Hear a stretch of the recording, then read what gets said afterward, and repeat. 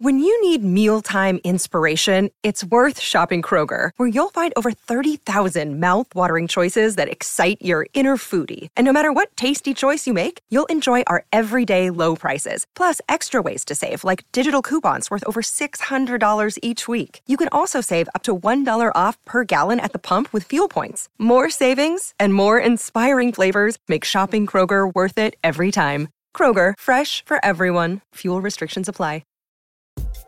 The Garden Report is brought to you by FanDuel, the exclusive wagering partner of the CLNS Media Network.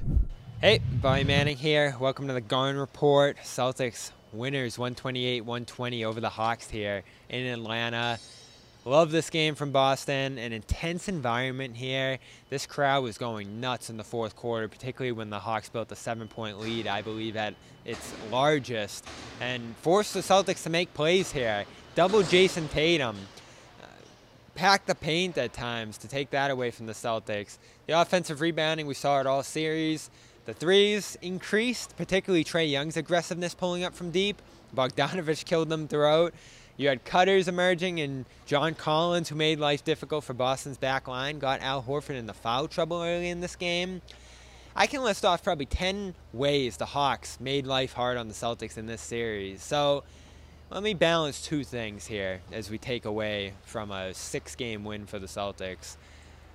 I came into this series thinking it'd be 5, thinking it'd be fairly smooth sailing, and how could you not after the first 2 games? Blowout wins where, yeah, the Hawks made up some ground in the second half, but it never really was close. A 30-point lead in Game 1, 22-point lead in Game 2. Game 3, you slip up, the Hawks get hot. In Game 4, Jaylen Brown breaks the offense loose late and wins it in crunch time. Then the debacle in Game 5 strikes, and you're saying, all right, the Celtics shot themselves in the foot, blew a huge opportunity here, had to play another game. All that's still valid. I have concerns about the Celtics' pace. I have concerns about Tatum's shooting, which continued here in Game 6. I have concerns about the back end of the rotation. Is Grant Williams here to stay? We discussed that in our other video, but he largely got rendered a DNP in this series, and you saw the always difficult decision of managing Derek White, Marcus Smart, and Malcolm Brogdon's minutes here. Those were some of my biggest concerns coming into the playoffs, and they all played out in this series. What I don't think we gave enough credit to is how well Quinn Snyder could exploit some of Boston's weaknesses and put a ton of pressure on them at all times, whether it was Young getting up all those threes.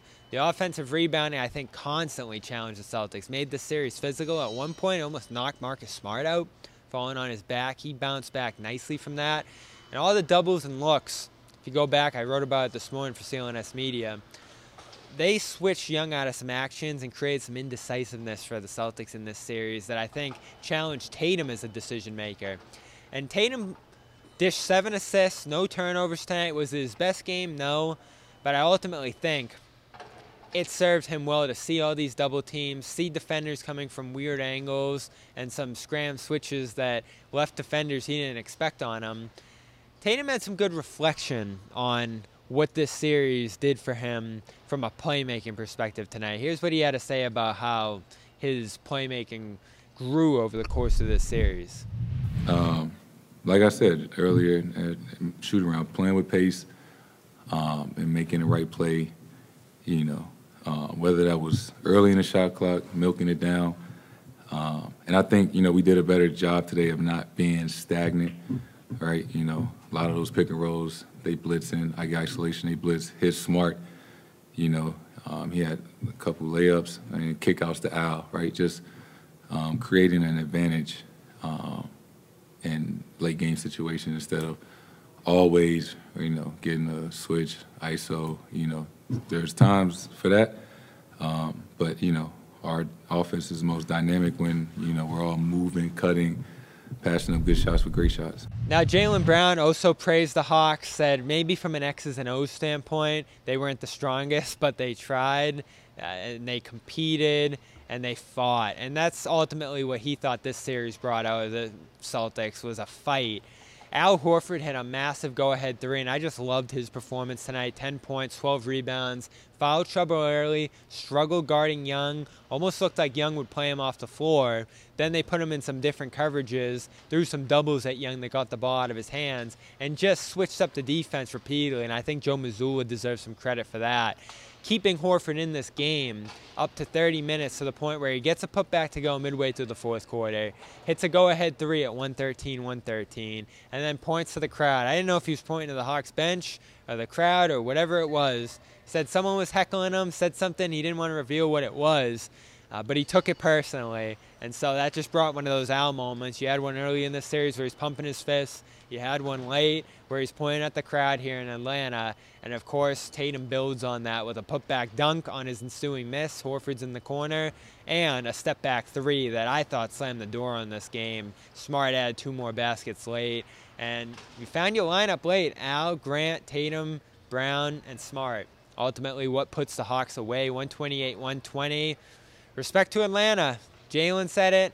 I think across the board, the Celtics felt that way coming out of it. This is a series the Celtics needed to play. And what ended up being a sweep, or what many expected to be a sweep, turned into a competitive 6-game series that I think is going to help Boston grow into the ensuing series. That's all for now. Celtics All Access, CLNS Media, for all the post-game reaction out here. We also talked about Grant Williams and how he could help Boston into the next series. Were you disappointed with this one going a little long? Or do you think it will be good for Boston in the long run? Let me know below. And this has been the Garden Report in State Farm Arena. Thanks for following all our coverage out here, and we'll see you at TD Garden on Monday for Game 1.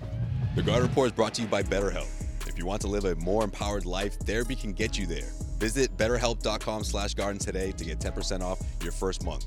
This edition of the Garden Report is also brought to you by Athletic Greens. Visit athleticgreens.com/garden for a free 1-year supply of immune-supporting vitamin D and 5 free travel packs with your first purchase.